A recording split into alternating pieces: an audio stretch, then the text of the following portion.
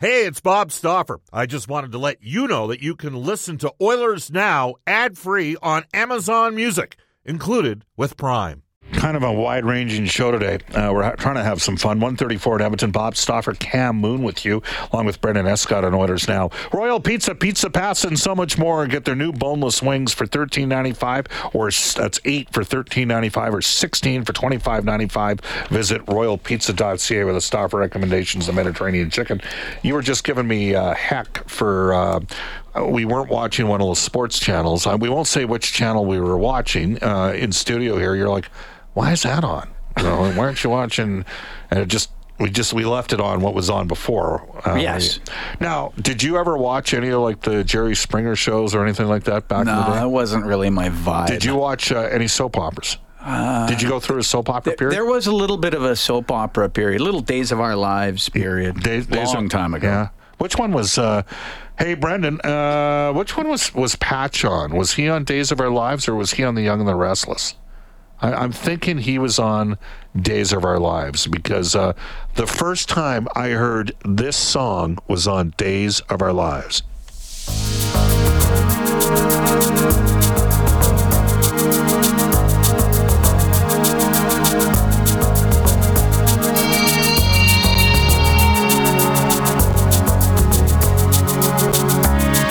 I will begrudgingly admit I am a big Mr. fan from the mid-1980s.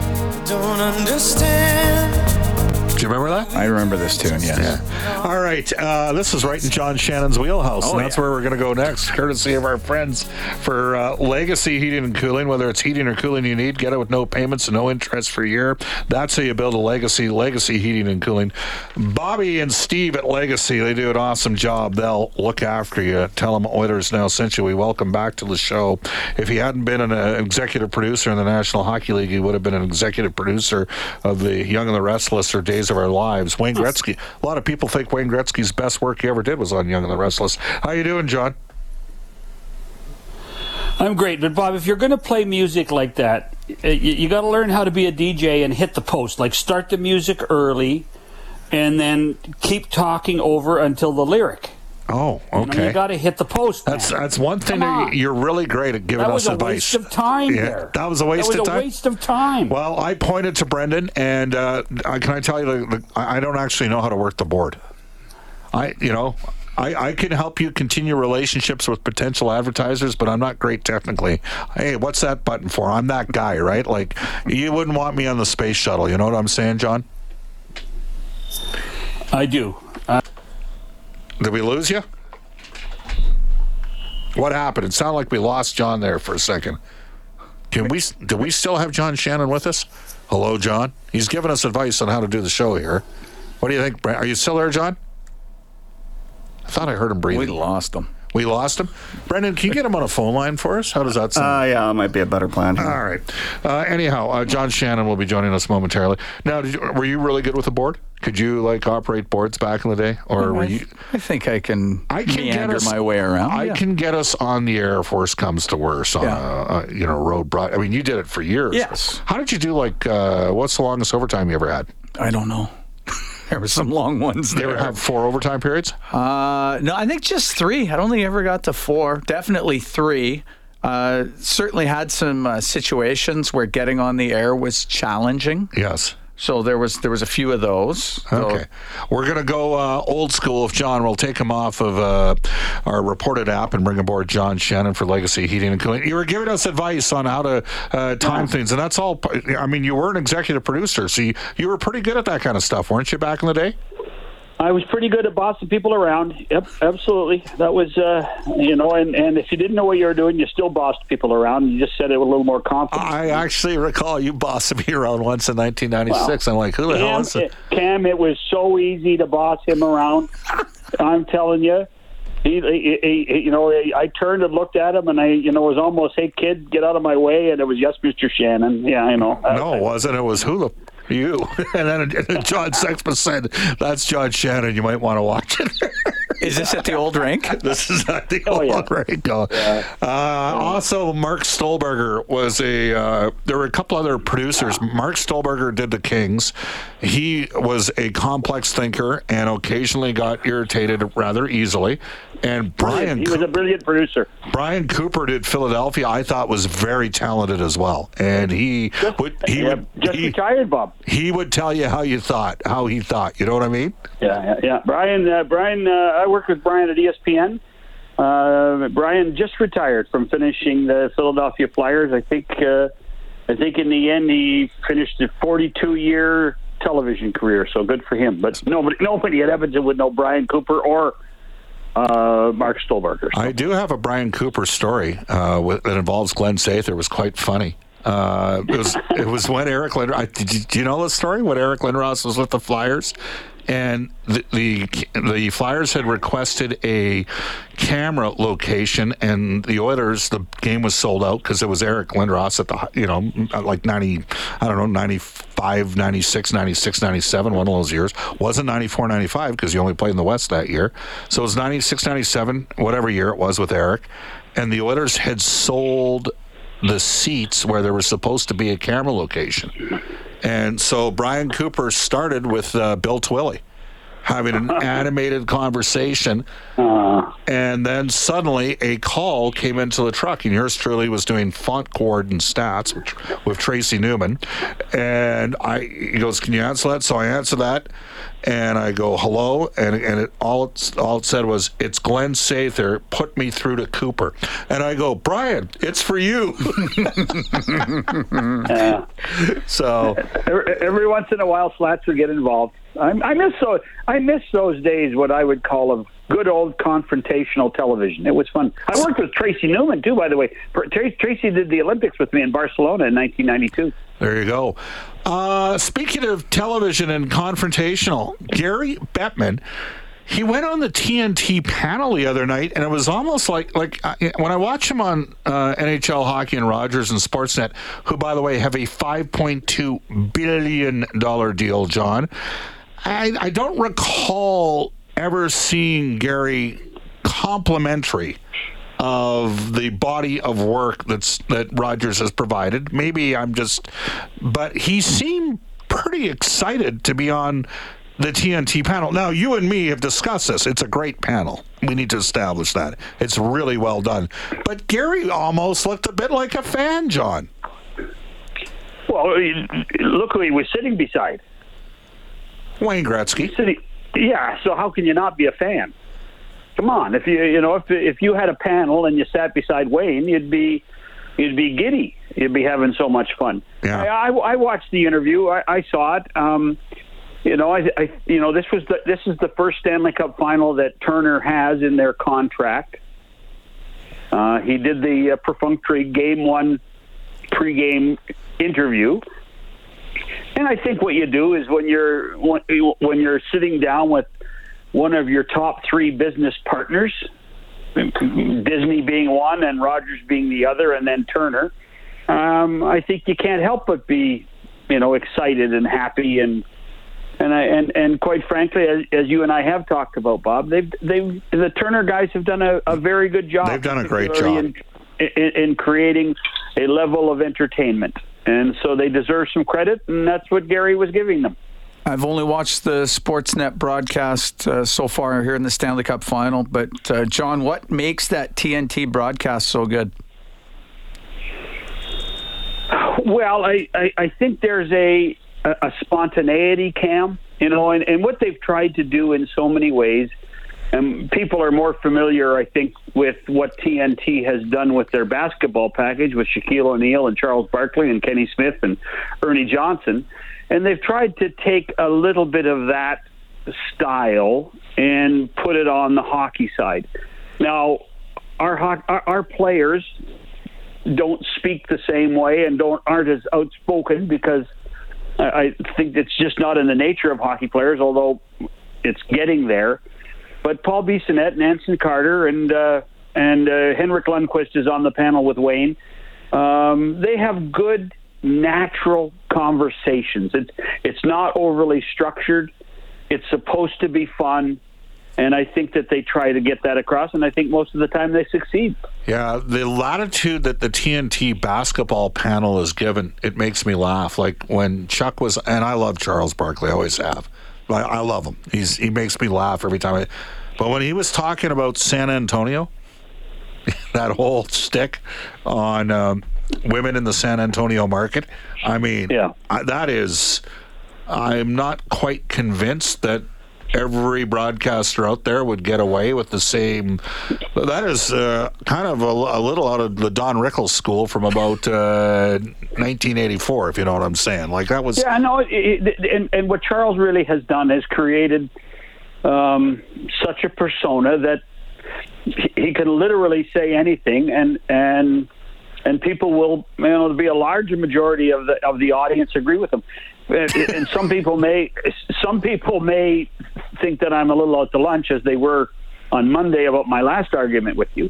But in many ways, it wasn't an argument. It's never an argument. No, it was a good quality conversation. Let's not go too far. But anyways, okay. What is when Don Cherry stuck to hockey, it was comparable to what Don used to have. And that's what Charles is comparable to that, and that to me is a real attribute to a guy who doesn't need to work. Like Charles Barkley has a lot of money, has got a great lifestyle, but I'm watching him, and you can watch him right now doing pregame and postgame on the NBA Finals for NBA TV. So yeah. He loves being around the game, still enjoys the game, but feels he has the right to speak his mind. And if he doesn't like the way the game is being played or officiated, he says it. What's funny about the Shaq Chuck relationship is there comes a point in every disagreement where Shaq will just go to the championship card, because Charles, of course, never won, and there's the difference between the TNT basketball panel and the hockey panel. Like, they good-naturedly bug. They think the world of what Biz Nasty's been able to carve out for himself, because he was, he was not exactly a prolific player, but he's worked hard and he went through some tough times before he made it, and now he has a huge following. But they don't play that card. You know what I mean? Like, oh yeah, how many titles did you win? Right? You know what I mean, John? It's just not in the nature. It's because Wayne's such a nice guy. He'd never do that. He'd actually say, Bob, what do you think? And I'd blame him. Well, I think Wayne understands. I think Wayne is one of the most media savvy people I've ever met, and I think Wayne knows what people expect of him, and I also think that Wayne knows what makes his communication more effective, and what Wayne becomes in every conversation on the Turner panel is kind of the punctuation mark. He says, okay, all you guys, it's basically everybody else can have their opinions, and now Wayne's going to speak for 15 seconds, and it's going to make more sense than anything else, and life can go on. And he's done a really solid job of doing that. All right. You mentioned Gary Bettman doing the perfunctory pre-Stanley Cup availability of Bill Daly. They talked about an $83.5 million cap. I've talked to a few players since then. There's Frank Seravalli was on Tuesday and said, look, there's a mechanism here where they could increase the cap this year because the escrow is going to be paid off during the course of the season. We had Hart Levine on yesterday from Puckpedia, who obviously is in contact with a lot of agents. Now, Gary's going to have to get something here, John. Do you think it'll be hard and fast, 83.5, or do you think there's some negotiation wiggle room here that might be able to transition it over a 2-year run, because they're going to be in a position where probably by next year, if it is at 83.5, it might jump to 89, and is that fair to this year's free agents in this class that might get squeezed a bit? Well, when does fairness ever matter? I kind of read Gary's conversation before Game 1 a little different than Frank did.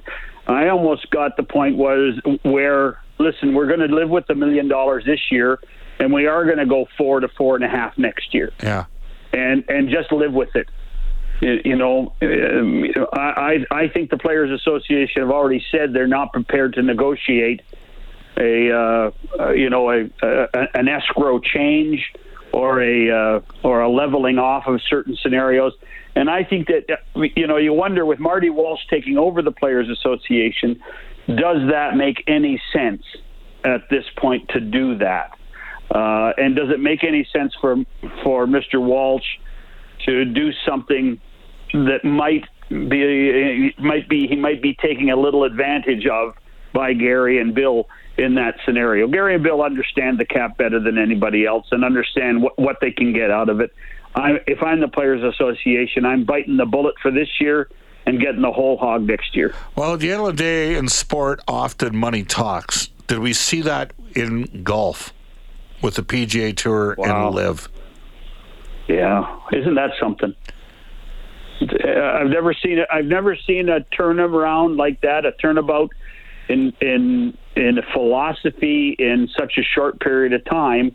And it's, as Rory McIlroy said yesterday, he felt like he was the sacrificial lamb, but you can't fight the money. They have so much money, Bob. They do so many things. They can, they could litigate forever. They could be in court forever, and that would actually hurt the PGA. It's in so many ways. That's a strange one. It's going to be interesting to see how golf is a year from now or 2 years from now, and what the influence of the Saudi dollars is. In many ways, it's disappointing, because of the political issues that the Saudis bring to the situation. But if it helps golf and it helps the charities that are around golf, because remember, the PGA Tour is a non-profit organization at this point, and all the monies go to charities at these tournaments. Hopefully all the charities get more money out of it. I don't think I'm not really worried about the players getting any more money. Yeah, well, it's interesting to say the least. And there were some really good pieces written on it, by the way. Did you see the one from, is it Eamon Lynch? Is that how it's pronounced? Yes. Yeah. Yeah, that one was... Yeah. Wow. Well, it's just, here we are on, PGA Today with Bob Stopper, but not an area of expertise, by the way. Quite possibly the worst golfer. All I'm just saying is that the about face that Jay Monahan took, for over the last 18 months, and then negotiated something differently in the last 7 weeks, is staggering. He made a bigger political shift than any politician I have ever seen or ever heard in my life in the last 7 weeks. And by the way, Eamon Lynch wrote a piece, Phil Mickelson's Twitter bluster can't distract from his reality as a shameless pawn for murderers. I mean, that's kind of getting to it. John, great stuff. Thanks for joining us, my man, okay? Well, yeah, and just to let you know, Cam, I was really tough on Bob all those many years ago. You were, hey? Oh, yeah. Yeah, you leaned into him? But you know what? I think you said, who are you? Yeah, that's right. Thanks, John. Cheers. That's John Shannon for Legacy Heating and Cooling. All right, it is currently 1:52 in Edmonton. We're going to go to Listing Oilers history for New West Travel, serving travelers since 1979. Book your vacation today at newwesttravel.com. Going back in the state to 1983, here is Brendan Escott. It's the NHL draft. Early, it seems. But the Oilers take Jeff Bukaboom, 19th overall, out of the Sioux Greyhounds program, and Esa Tikkanen, 80th overall out of Finland. Bukaboom played parts of 6 seasons with Edmonton between 86 and 92. Was then traded to New York. Tikkanen joined him on the Rangers, actually, in a trade 2 years later. Of course, paired up with Steve Smith in the 1991 playoff series against the Calgary Flames, named the Twin Towers. And that, for me, was the most physical playoff series I remember Edmonton-Calgary playing. Of course, the Flames had won the Cup in 89, the Oilers in 90. Of course, the Oilers in 87 and 88 as well. It was a rollerball on ice. Oh, it was. Yeah, that was heavy hockey. I remember working at the old Twin Towers hockey school Steve Smith and Jeff Bukaboom used to have here in the summer. There you have it. That's Cam Moon. Tonight on 6:30, Ched, Game 3 of the Stanley Cup Final. Golden Knights and Panthers live at 6 p.m. When you come in the studio next Thursday. Will we have a Stanley Cup champion by then? Yes. I agree. Yeah. Tomorrow, we got a loaded show for you for Abe's Door Service. See you in 37 minutes, Abe's. Elliot Friedman from NHL Hockey on Rogers. Sportsnet color analyst Louis DeBrusk for GCL Diesel, providing genuine diesel parts and turbochargers at great prices for 50 years. Visit them, gcldiesel.com. And former NHLer and color analyst Alan May. Jam-packed edition Friday. Brendan might come by with a teaser on the Edmonton Elks opening game against the Saskatchewan Roughriders as well. Up next, the Global News Weather Traffic Update with Randy Kilburn, followed by Rob Breckenridge from 2 to 3, then Chelsea on Ched with Chelsea Bird from 3 to 6. Back at you tomorrow at noon on Oilers Now.